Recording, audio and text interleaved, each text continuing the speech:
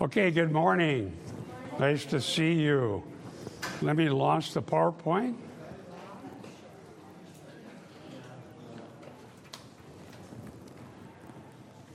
This you don't have. I made it yesterday. And Christy wouldn't have been able to print what I didn't get her yesterday because I just made it yesterday. This is a summary of what we did last time I taught. And thinking about it yesterday, I thought, that was so significant, it needs a slide. And it'll help us. So what we're going to look at here is, I don't know if it's a valid inclusio, but it's significant. The beginning of 1 Timothy talks about a pure heart, good conscience, sincere faith.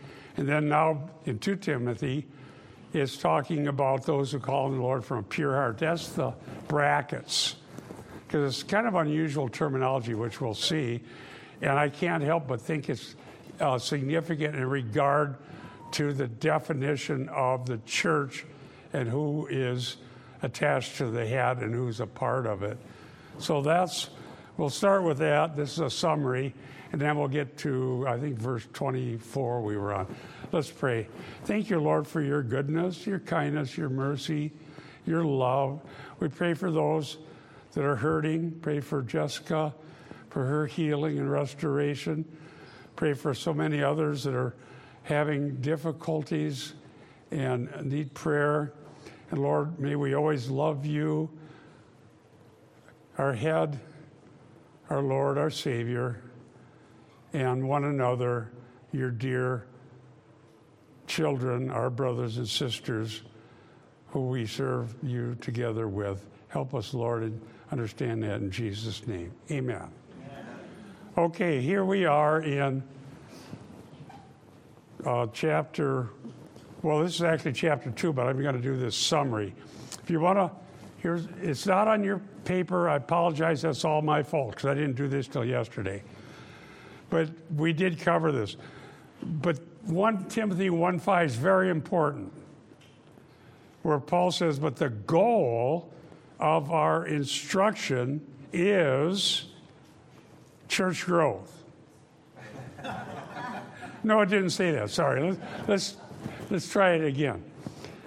But the goal of our instruction is love from a pure heart and a good conscience and a sincere faith. Now, when I taught on this a few months ago in 1 Timothy, when I covered some material that I think that helps us define the church, I pointed out that this is very significant. If this is the goal of the apostolic instruction taught by Paul to Timothy, who's a elder and leader in Ephesus, which is where Paul is addressing in Acts 20 the elders of the Ephesian church, from which we're getting significant material about the biblical definition of the church. This is something that should weigh heavily on every Christian teacher and leader. This should be definitive, because Paul isn't saying that because it's just some quirk that he has that most everybody wouldn't. This goal of instruction of love from a pure heart and a good conscience, sincere faith, is by the very nature of the attributes that he talks about here, something that's central to biblical Christianity, to the work of the Spirit, to the fruit of the gospel. This has to be that way. And then when Paul personally instructs Timothy much later, in 2 Timothy 2, he says, flee youthful lusts and pursue righteousness, faith, love, and peace with, now who does he pursue these things with? Believers, the church, those who call on the Lord from a pure heart. So now we learn this pure heart, that is something that is an essential aspect of what a Christian is by God's work of grace. And the only way that is true for anyone is that God himself made us pure, because we can't do that by trying harder. So let's look at some cross-references. Again, thank you for bearing with me. I didn't think about doing this till yesterday when I was preparing. Yes, Brother Brian.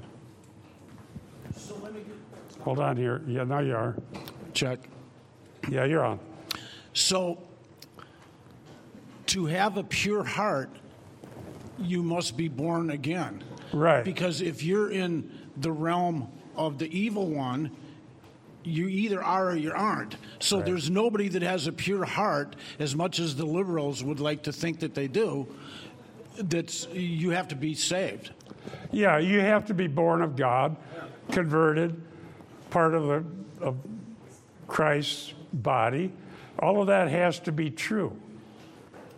And I can show you that from a few other texts.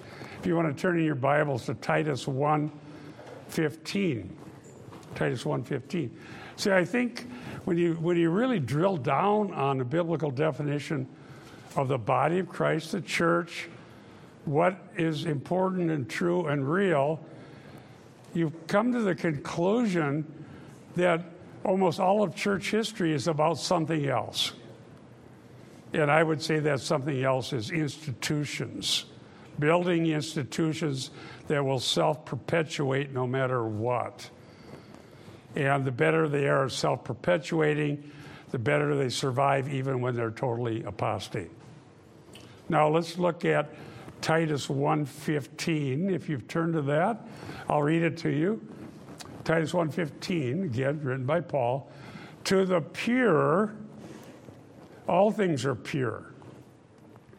But to those who are defiled and unbelieving, nothing is pure. But both their mind and their conscience are defiled. Titus 1:15.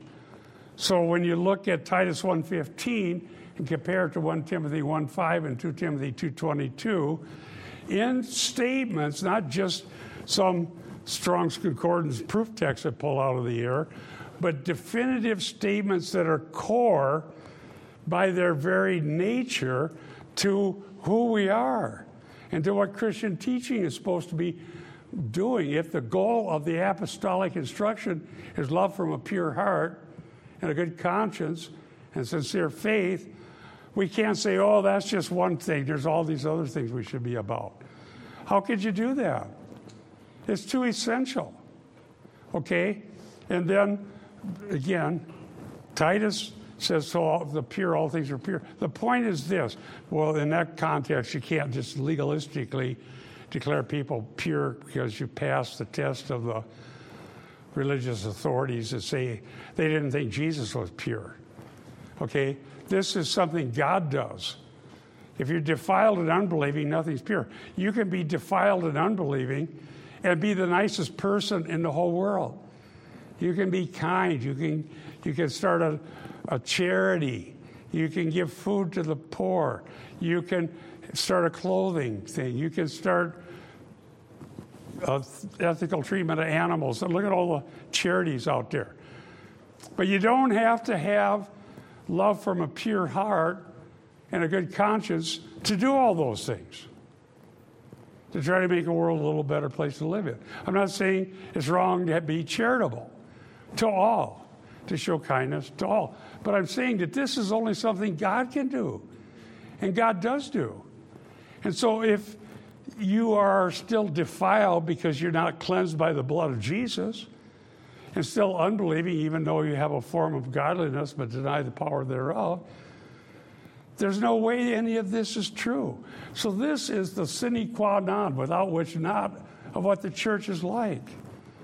And once God redeems someone and cleanses them and makes them pure and undefiled, they're part of the church whether we wish to acknowledge it or not.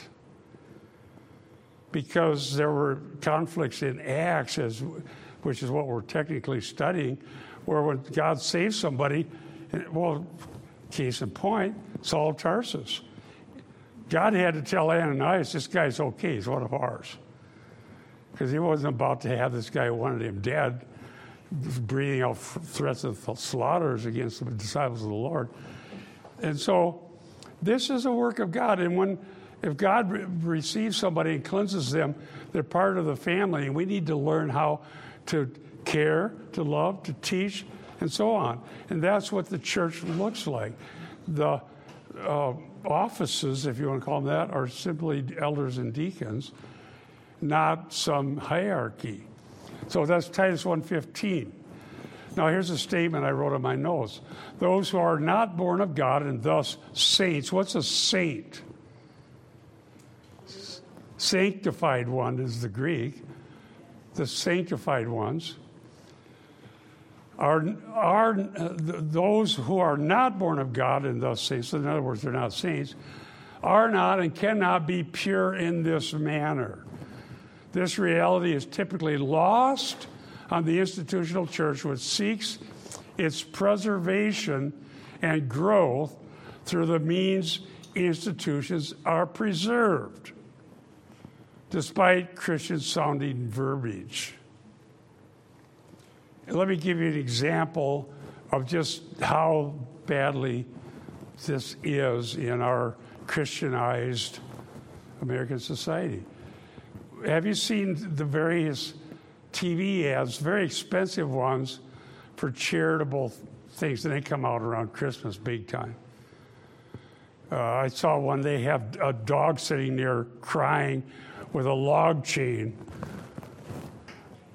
You don't need a log chain for a dog. Log chains are not cheap. But the point is, they're training people to feel badly and give money. Now, let's say the ad costs $3 million and they bring in $3.1 million. It's worth it because they're growing their institution. But the $3 million didn't help any doggies. It just helped the bottom line of the broadcasting and then the hierarchy of the institution. And I'm not just picking on that particular one. There's thousands. Some of them have turned out to be total scams, as we see recently. Okay? But Americans are good at having societies. That all started in the 19th century. But the point is this. The institution thinks $3 million, but we got $3.1 million back. Let's do it. Because we have a net plus. No thought about the people whose money. They didn't know that they were spending all this money mostly to buy advertising time.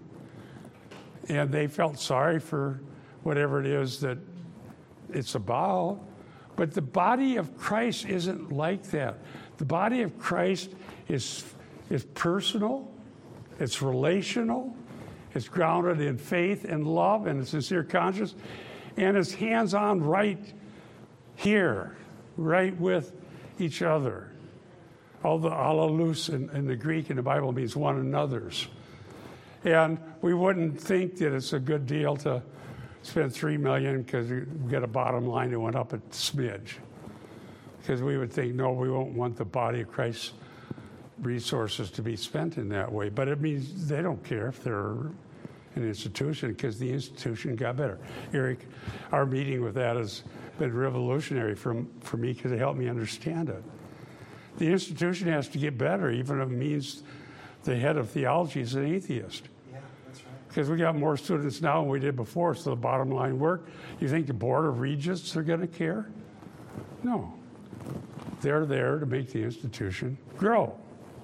So beware of that sort of thing. Now, the word here, pure, katharos, is an adjective. It's used 4 times in 1 and 2 Timothy. And here's another key passage. Jot this down or turn to it. Hebrews 10:22. This is another passage that will just lay this out as bottom line about what the church looks like and what it is to be a member. And I say all this as you're looking for Hebrews 10:22. Let me also say this. This doesn't mean that we, because we're finite, know exactly who it is that has a pure heart. because there are people with false assurance who have outwardly Christian lives, and only God knows. And we don't have to know that. That's why there's church discipline and the basic things that are important, because only the Lord knows those who are His. But we know that in general, this is what those who are His look like. They're not running a con or a scam. They're caring for one another, and they love the Lord. Okay, Hebrews 10:22. Let us draw near with a sincere heart, in full assurance of faith. There's those words, sincere faith. Having our hearts sprinkled clean from an evil conscience. There's the word again. Good conscience. And our bodies washed with pure water. There's the word pure. There's probably talking about baptism. But the point is, these are the basic issues that make us different. And what we need to be is different from the world, but not cloistered so that we just throw bombs out at everybody else and we have no outreach or no evangelism or no, how would you say, salt and light function in the world. But this is the church. That's what the church is. And only God can do it. And elders will want to do those things which they know God will use, because He promised He would, to bring conversion, to bring sanctification, and to motivate all of us to show love and kindness and to pursue 2 Timothy 2:22, pursue righteousness, faith, love, and peace with those who call on the Lord from a pure heart. And only God can purify the heart. Katharos.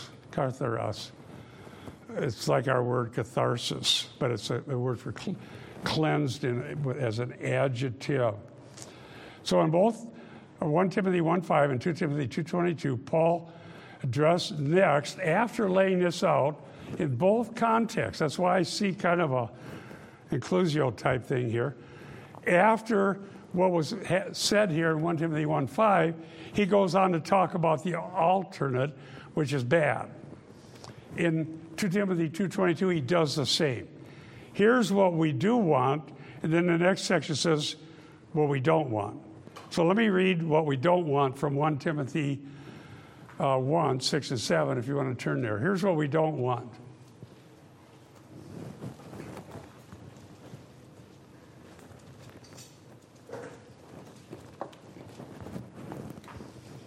Okay, 1 Timothy 1:6 and 7. For some men, straying from these things, what things? Pure heart, love, and so on. Straying from these things, have turned aside to fruitless discussion, wanting to be teachers of the law, even though they do not understand either what they are saying or the matters about which they make confident assertions. So then the fruitless discussion is where things go because of a lack of focus on pure heart, good conscience, sincere faith. And the fruitless discussion, that's such a favorite topic. And in the case of Jesus in the Gospels and the apostles in Acts, there was so much fruitless discussion about what kind of food is pure, how Paul conducted himself. And they had that first Jerusalem council and the various things that happened, and the same thing was going on. So the danger is fruitless discussion that doesn't make anyone pure, and what we really need to do is biblical binding and loosing. What is permitted and not a sin, and what is forbidden. And within what's permitted, Christians can be told different, and nobody is sinning in their differences. That's what I've been talking about in 1 Corinthians. Some things you can't do, like have table fellowship with the demons in the pagan temple. We decided that was bad.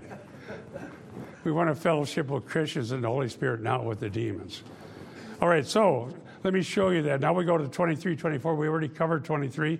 But notice I just read to you verses 6 and 7, fruitless discussions, followed the idea of purity in 1 Timothy 1:5. Now following the idea of purity in 2 Timothy 2:22, we have 23:24. Let's read that. Here's the slide. You have this one on your handout. But refuse foolish and ignorant speculations. There's the same thing that came up before. Knowing they produce quarrels.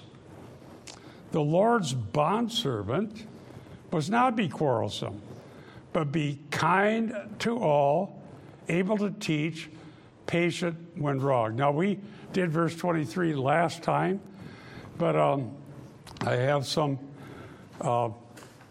material on verse 24. I think I shared the story of how these verses 24 through 26 in the early 80s totally changed my life. When I saw them, I realized that most of what I'd been doing in the 70s was fruitless. And I can't even remember the context that I ran into 2 Timothy 2:24 to 26, just studying along. I thought, oh my, this is the opposite of everything I did. You know, the inner healing and the casting out the demons and the battles. Oh boy. And I thought, well, gentle and patient is not what we were doing. Several counselors sitting on somebody writhing. Come out, you foul spirit, come out. No, I won't. Sit down. Well, that's not exactly gently teaching. And that was therapy in the 70s. Some of you may have been. We got away from that.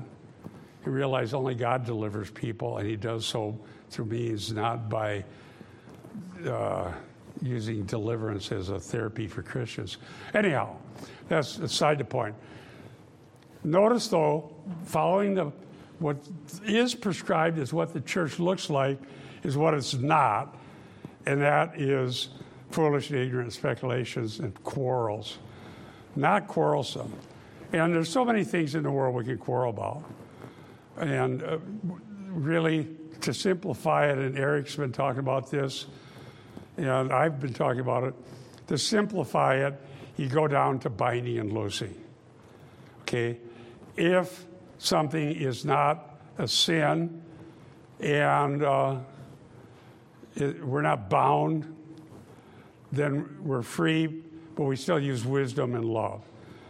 If something is a sin, we're seeing an example of that in 1 Corinthians chapter 8 and then in chapter 10. Then you got to address it strongly, which is what Paul does. So there's other matters that can certainly take up all of our time, but it won't help us have love from a pure heart and so on. So that's the point. Yes, Bob, Eric, Pastor Eric. I'll just bring us back to that first Timothy passage you had up earlier about love and a pure conscience. It was actually a good conscience. The conscience is that inner referee within us that determines what's good or bad. And it kind of regulates, it says, hey, you're doing something wrong, you're doing something right. Well, that conscience is not infallible. It has to be informed by something outside of itself. Yeah. So what Bob is pointing out is that when we do correct binding and loosing, then our conscience is informed by the Scriptures under the new covenant, not by anything else. So today, the conscience of the person who recycles but murders the unborn, they feel great about themselves. Why? Because their conscience is defiled. Good point. But your conscience is informed by Scripture, therefore recycling, whatever, but save babies, oh yeah. Why? Because your conscience is informed by the Scriptures. And what's interesting, I'll be talking about this today later in the sermon, is if you keep going in that 1 Timothy 1:8, Paul talks about those who try to teach the law. Right. And it's actually the Mosaic law he's referring to, of course. Well, that as you'll unpack that, the law of Moses isn't the standard. 1 Timothy 1:11, the gospel is, which is really a synecdoche, a summary for the new covenant. Mm-hmm. So what is the teaching that should inform your conscience? It's not the Mosaic law. You're not sinning if you don't build a city of refuge. You're not sinning if you don't do circumcision. But you are sinning if you don't, as Bob is pointing out, love from a pure heart, both God and neighbor. So the New Testament, the new covenant, is what has to inform our conscience. If we go back to the old covenant, we're going to have a defiled conscience. If we go back to some man-made law, we're going to have a defiled conscience. It's the terms of the new covenant. Just as Bob is saying, the binding and loosing has to come from the new covenant. Absolutely right. Thank you, Pastor Eric. I have just spent, I don't know how long, reading every scholarly thing I have my hands on the Great Commission in Matthew, because I'm going to write an article where somebody has this whole book based on the Great Commission that they get totally wrong, and they don't have one iota of exegesis. So I may write a scholarly exegesis of the Great Commission before I write about this guy's book. You can't write a worldview book and do zero exegesis. And the assumption is that philosophy, for telling us what a Christian worldview is sufficient. We don't need exegesis for it. I'll tell you the point. They're saying discipling nations. They take nations to be cultures and geopolitical entities. And so then they never do one lick of exegesis on Matthew 28. And so I'm going to do it for them. And having done that, and I have so much stuff, I wish I would have started with more pages of the Greek. It's so dense. But Eric's absolutely right. Teaching them to observe philosophy, global warming. No, whatsoever I've commanded you. So the Great Commission, first of all, making disciples, baptizing them in the name of the Father, Son, and Holy Spirit, and the teaching is grounded in Jesus being the one who has spoken fully and finally for God. That's and the great resources that I have are all saying the same thing, what Eric just said. So Jesus' teachings are binding on the church because he's the head of the church. We've got people on one side saying hyper-dispensationalism, Jesus' teachings are not binding on the church because that's for somebody else, just the Jews. And then we got the liberals who are saying that Jesus' teaching can't be known in detail, but we know we're supposed to be loving. And loving means abortion, same-sex marriage, you name whatever their things are. And you end up with both people clear on one side, ignoring the teachings of Jesus, and the others ignoring the teachings of Jesus. And they create their own Great Commission. And I would totally agree, Eric. We've got to see that this instruction comes from Christ and his apostles, not the culture. We've got our pet peeves about the culture. Well, then beware, decide, whatever. But the culture wants you to feel guilty about emitting carbon dioxide. You wicked sinner. Yeah, but you can't repent of it. It's impossible to repent of emitting carbon dioxide. And so that's kind of how it always goes. I noticed that in seminary. That's what I told my advisor. They're just always consciousness raising. I go to chapel. When I come out, I'm supposed to feel guilty about something I can't change. I live in the wrong town or I'm the wrong color. I can't change any of this. Or I don't feel bad about what they want me to feel bad about. That's not the church. This is the church. The speculations are all these other things.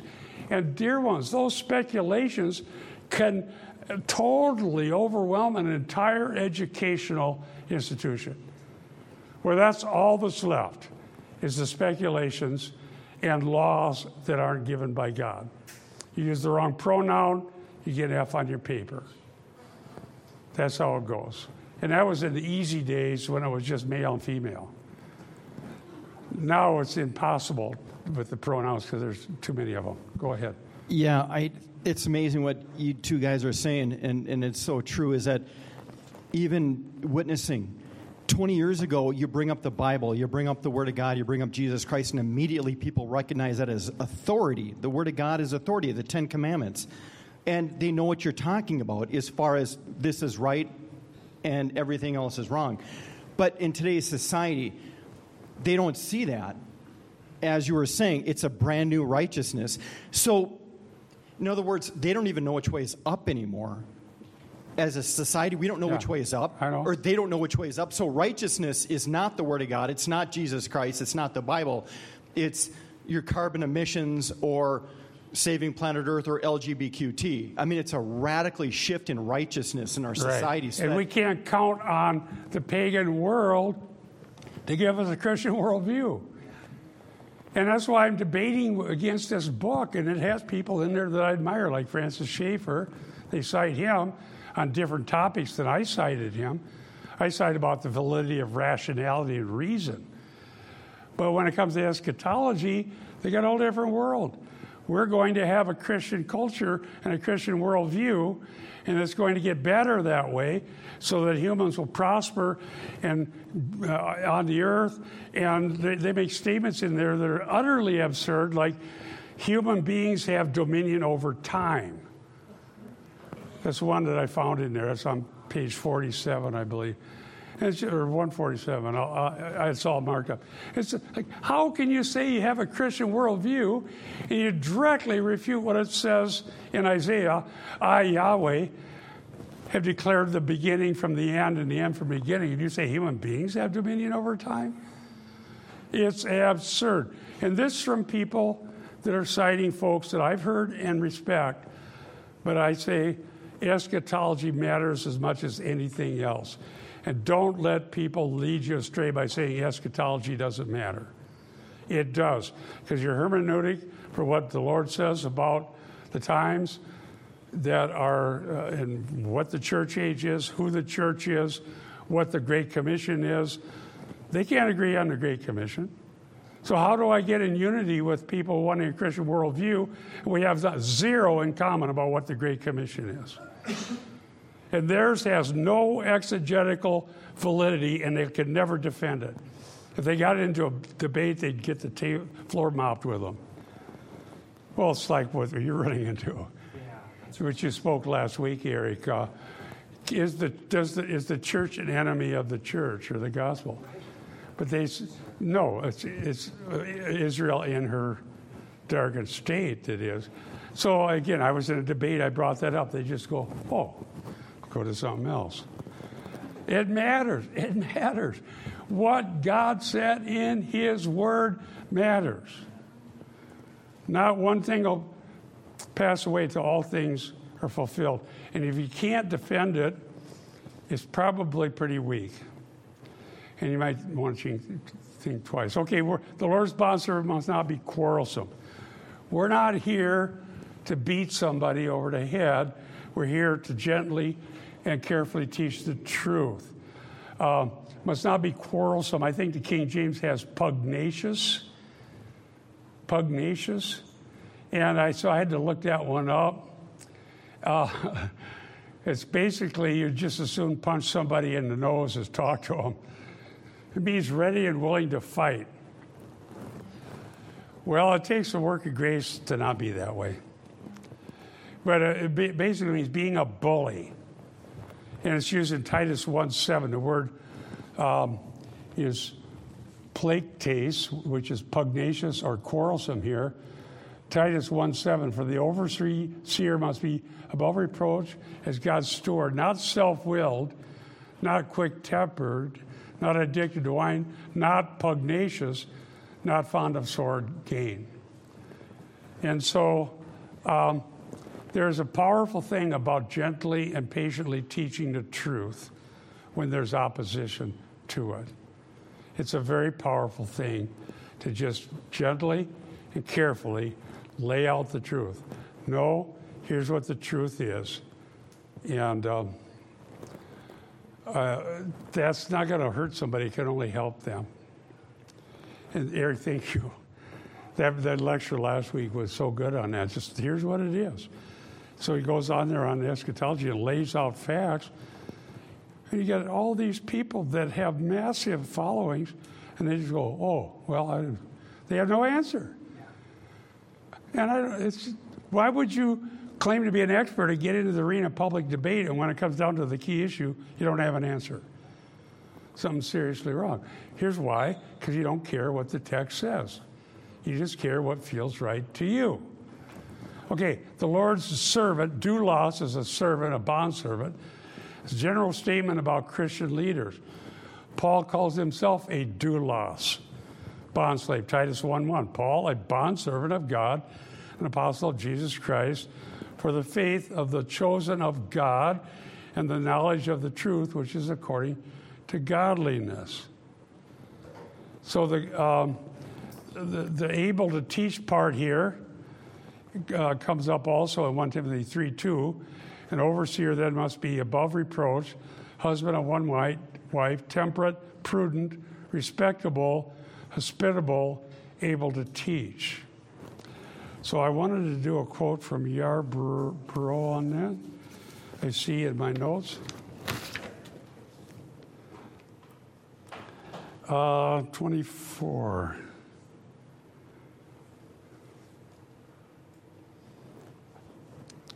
Here's a couple things on these passages. Dr. Yarborough, great commentary, by the way, on 2 Timothy. Admittedly, there's tension in this matter. At the same time, Timothy should stay out of certain kinds of conflicts in some and perhaps most situations. He should fight the good fight of the faith, 1 Timothy 6:12. Publicly rebuke elders who are sinning, 1 Timothy 5:20. Guard the good deposit of the faith, 2 Timothy 1:14. Suffer like a military combatant, 2 Timothy 2:3. Perform other proactive, if not aggressive, functions. And so he says the key is foolish and stupid. You can't assume that everything is going to be nice and calm and wonderful, and anything other than that is bad. It doesn't work that way. Let me tell you something that all of us Minnesotans need to hear. Nice doesn't discern anything. Do I need to say it again? Have you seen nice publicly stating things that are so utterly wicked it takes your breath away? Nice, nice, nice, nice.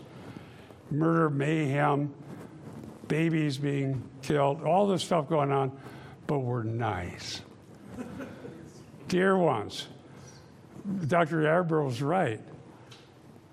Nice isn't exactly the point. The point is to be forthright and strong in the truth and to withstand error, but not to be overcome with such a hostile attitude where you're just trying to win the argument by intimidating somebody else so they just shut up. Yelling, screaming, swearing, and being willing to force everybody to just back down. That's the point. So not substituting being nice for discernment. So we need to be strong and ready to fight, but wise about what fights to get into. When Scripture alone is the ground, this is my statement, of Christian teaching, we engage in exegesis, not speculation. Always do the exegetical work.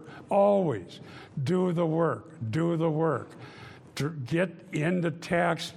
Do the work. Look up the text. See what it says. Look up the words, the cross references. Look at the context. Make sure your exegetical work is rock solid. And always do that much. And that'll make all the difference in the world. And the sad thing about theology in the institutional church is that theology is seen as a subset of philosophy.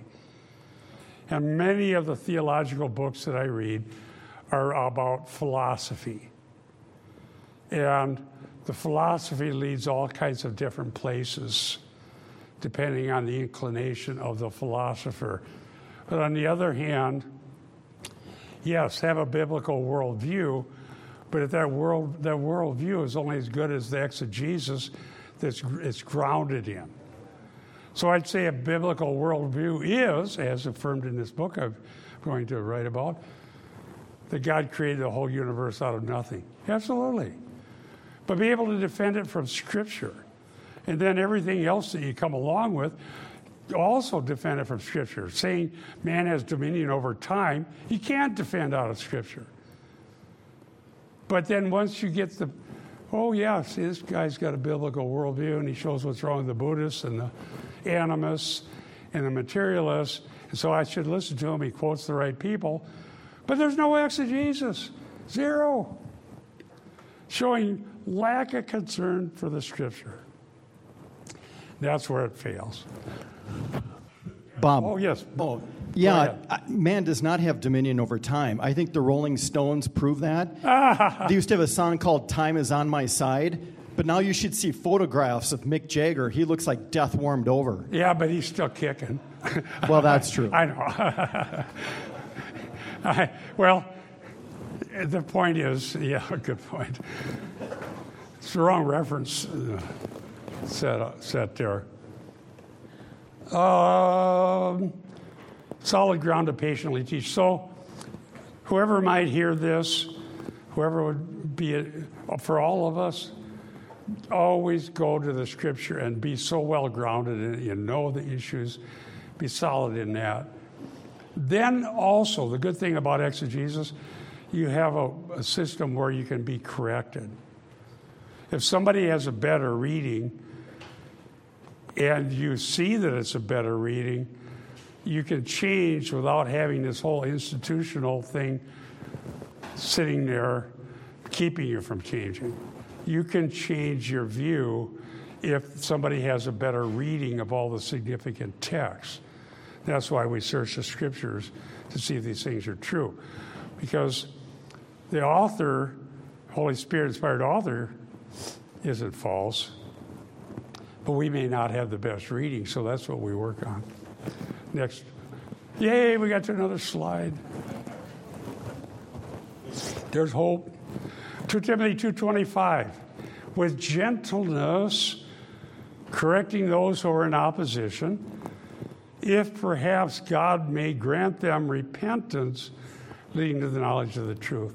Now, that verse right there is what's in the early 1980s just struck me right between the eyes, just bam. And I think I had the King James back then, and I think it has those who oppose themselves. Now, the reason for the different translations is that this is could be translated as a middle in the Greek. So it says that they're either opposing themselves or in opposition, and you may see that in different translations. And at the time, we were applying this to using deliverance from demons in order to get people better as far as their mental state of mind or what was going on in their lives. And so there were people that were their own worst enemies, so to speak, and we were thinking that if you somehow identified why, and maybe it was a curse, or maybe it was a demon, or maybe somebody needed a word of knowledge about what curse was on the person. You go through all this stuff. And then when I read this, I thought, well, wait a second. There's nothing gentle about that. And it's not helping people. The same people continue to have the same problems. Maybe what I should do is teach the Bible and look for God to grant repentance. The best answer is the obvious one, okay?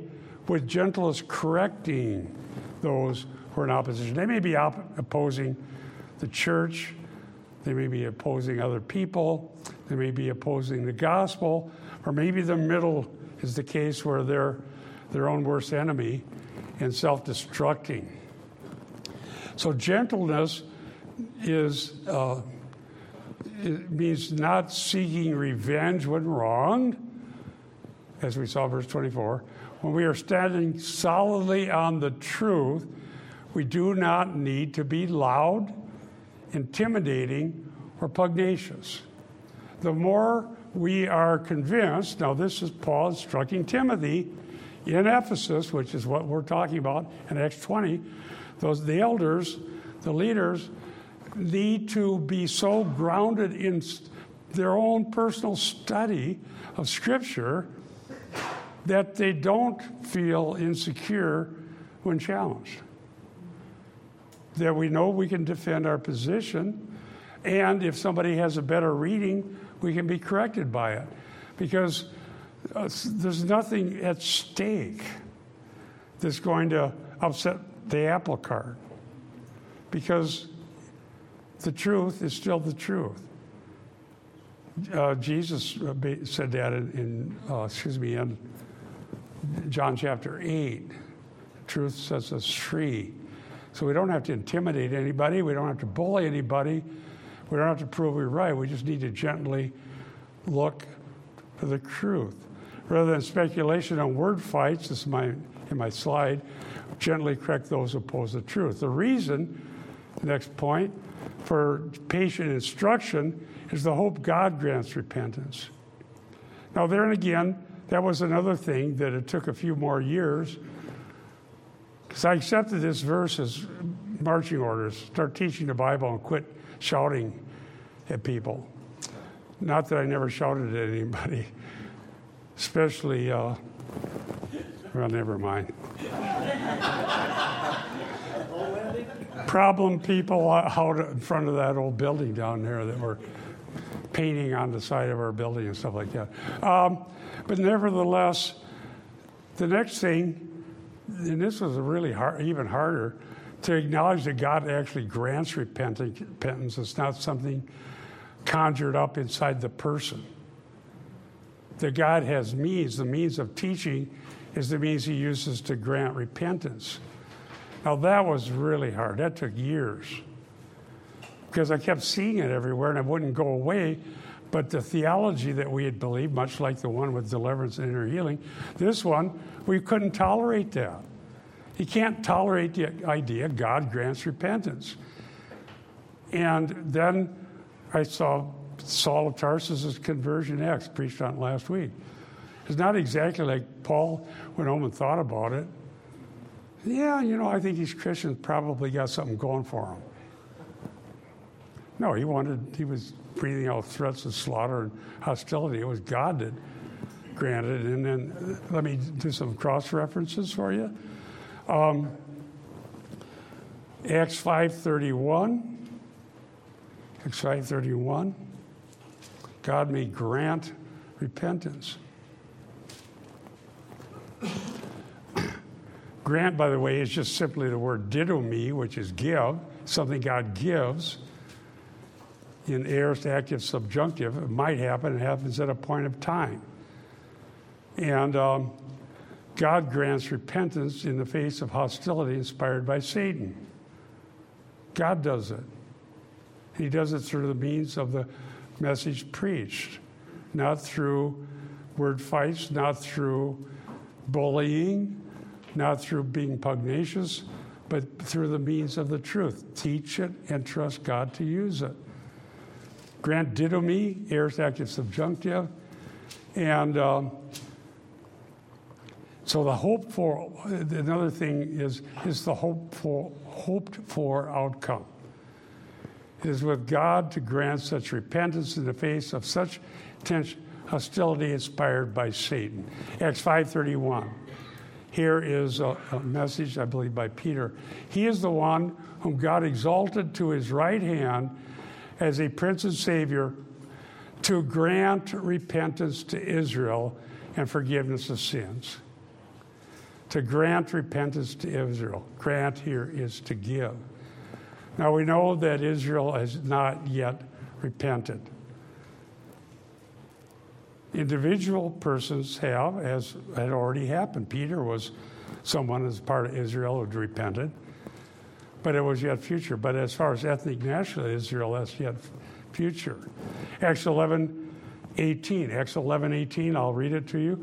When they heard this, they quieted down and glorified God, saying, "Well then, God has granted to the Gentiles also the repentance that leads to life."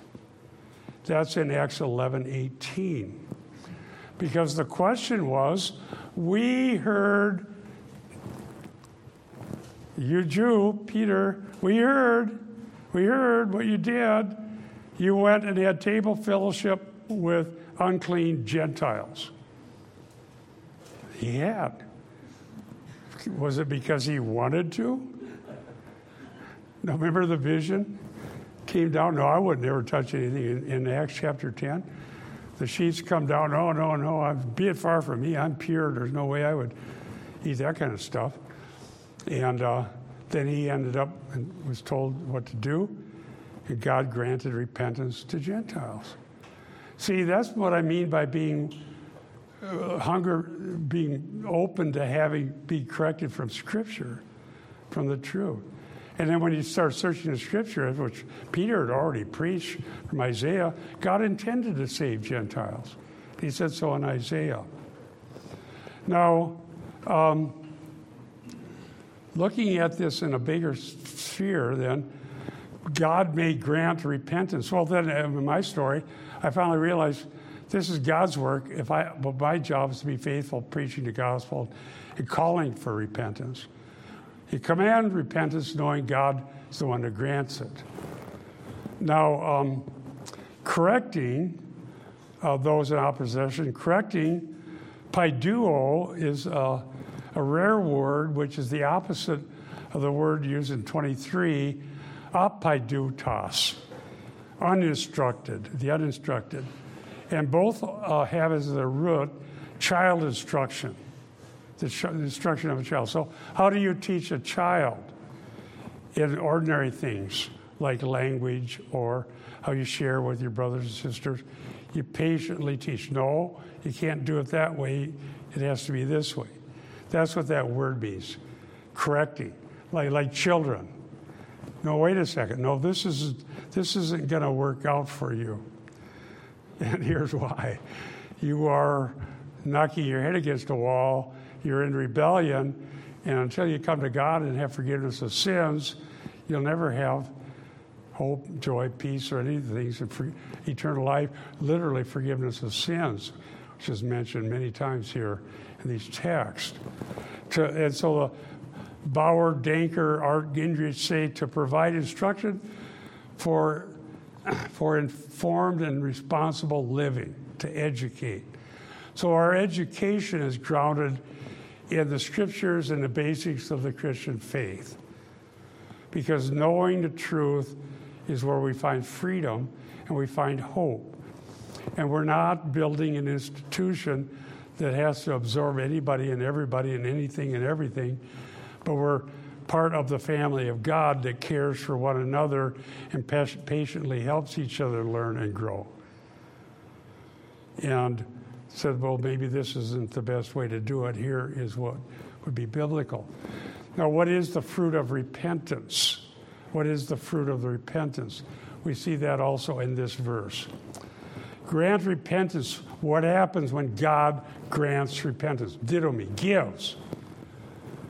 Leading to the knowledge of the truth. Amen. Wow. This is certainly personal to me because I was as hostile as anybody against the gospel when I was a junior at Iowa State University. I was utterly hostile. And I even knew that God had created the world out of nothing. I learned that from studying organic chemistry and the complexities of what made life possible. And I remember the moment, I've shared this many times, in March of 1970, I said, no, that was 71, I think. I was a sophomore. I said, in my mind, big lecture hall, 300 students, the big professor comes in, the TAs and the other ones teach the classes. This is the big guy. He puts the thing on the board, and he said if any of these carbon bonds, it was a heme molecule, and these carbon bonds were different. If carbon didn't bond to itself in various ways the way it does, all life would cease and life would be impossible. There never would be life. This is the ground of biochemistry and organic chemistry. And there I sat, in my mind, said, God created us. This is not time plus chance. 3 months later, I was hostile to the gospel. 3 months and 1 day later, I was saved. Amen. So I'm not saying I'm opposed to the Christian worldview, but we don't get to the specifics. It's not enough. I had a Christian worldview and I was still hostile. Opposition on, this is a bunch of prefixes here. Anti, dia, tithemi. There's two prefixes and then the word tithemi. Anti, dia, anti is against, or in place of dia is through, and tithemi, it basically means to stand. So what is this opposition, this anti-dia tithemi? Clee Word Study Dictionary, New Testament says, to place oneself over against or to oppose oneself, to be adverse. Used part of a noun as a noun in 2 Timothy 2:25, that's our verse, meaning either those who directly oppose the gospel or those who are ill-disposed toward or unaffected by it. So you place yourself standing through and against. And so it's kind of a rare word. But yet its meaning is clear enough. So as we have a few minutes, we looked at quite a bit. We did Titus 1. Somebody look up 2 Corinthians 7:10. 2 Corinthians 7:10. They read it for us.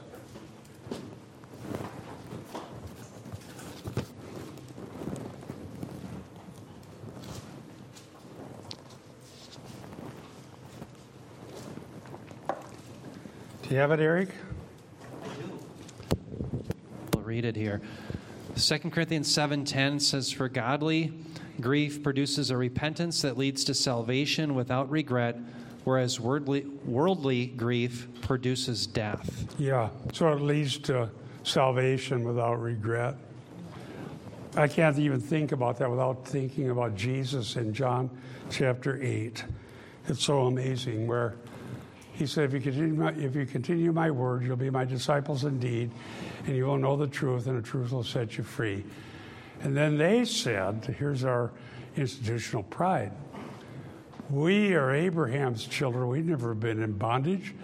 So you're offending us by telling us we need to be free because we are free by definition. Now, that was in John 8, around verse 32. So then they have a debate. In the end, they want Jesus dead. But Jesus said, if you continue, you'll know the truth, and the truth will set you free. Jesus Christ sets free. He delivers us from sin. He delivers us from the wrath of God. He delivers us from being deceived, deluded, alienated from the truth, going our own way, doing our own thing, and heading in a lot of bad places, ultimately eternal death. But receiving the knowledge of the truth and being willing to be, by God's grace, a disciple and have a love for the truth is life-changing, because that love for the truth will keep you in good stead from the moment you have it. If you keep going back to it, I've had to keep going back to it, to the end of your days or till the Lord comes for you. Because Jesus said, I'm the way, the truth, and the life. No one comes to the Father but by me. Jesus being the truth. You can't say, no, I don't love the truth, but I love Jesus. It's a big lie. And so that's where that went. Dr. Yarborough says, as we have about a minute here, the antidote to wrong-headed disputes can be proactive instruction that anticipates and heads off misunderstanding or distortion of Christian teaching. Pastors who neglect their calling to ambitious study and effective instruction may be creating their own enemies by their malpractice, unquote. And I don't know how you could say it better. Pastoral malpractice is a failure to engage in the ambitious study, to do the exegetical work before you preach the passages, and to make that a lifetime habit. Because eventually, whatever else happens God will change you. And will change our hearts and soften us up and give us a tenderness toward people that's not something that comes natural for me. I honestly think people should just get their act together and do it right, which we all should. But after getting beat up and failed enough times and coming through problems you can't possibly solve, eventually you realize God is merciful and gracious to sinners, of whom I am chief. But God is a kind and merciful God. So let me see what I have next. One more verse. We'll talk about next week getting delivered from the snare of Satan. And that's also not technology, it's relational. Here, let me go to it. Sorry. I teased you and then took it away. They come to their senses, escape from the snare of the devil, having been held captive by him to do his will. That's what struck me in 1983 or whatever year that was. Man, having 4 counselors sitting on somebody screaming, "Come out, you false spirit, by the blood of Jesus." No, not the blood. No, come out, come out. We were trying to do something like that, but it wasn't totally ineffective. It didn't change anybody. You had the 70s, you had to have been there. If you weren't, you're blessed. But anyhow, the point is we went to teaching, and that has a better outcome than this sort of hand-to-hand combat with Satan. Let's pray. Thank you, dear Lord, for your goodness and kindness. Thank you for the body of Christ, the love that you've given in the hearts of each one of your own, for each other, but more importantly for you. And so we see each other as your dear children. Give us wisdom and understanding, and be with Pastor Eric as he teaches us from Matthew. Thank you, Lord. And we do thank you that today we have a fellowship meal. And we love you, and we give you the glory in Jesus' name. Amen.